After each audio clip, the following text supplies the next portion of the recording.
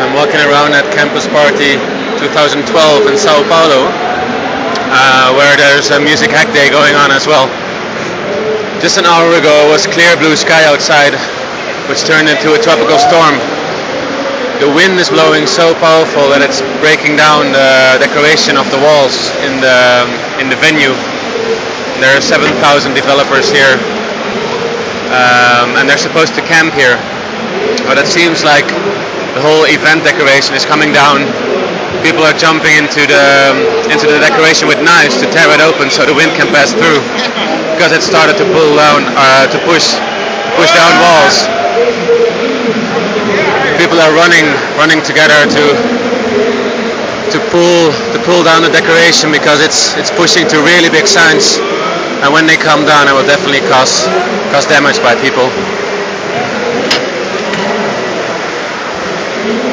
Every once in a while, there's still thunder outside, which makes the situation feel a bit frightening.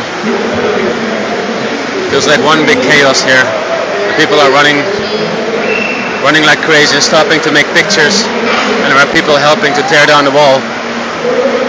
And outside it's raining so hard that you can see the water being blown into the venue. I've never seen something like this. I guess this is the most epic music hack day ending ever. Let's see where this goes.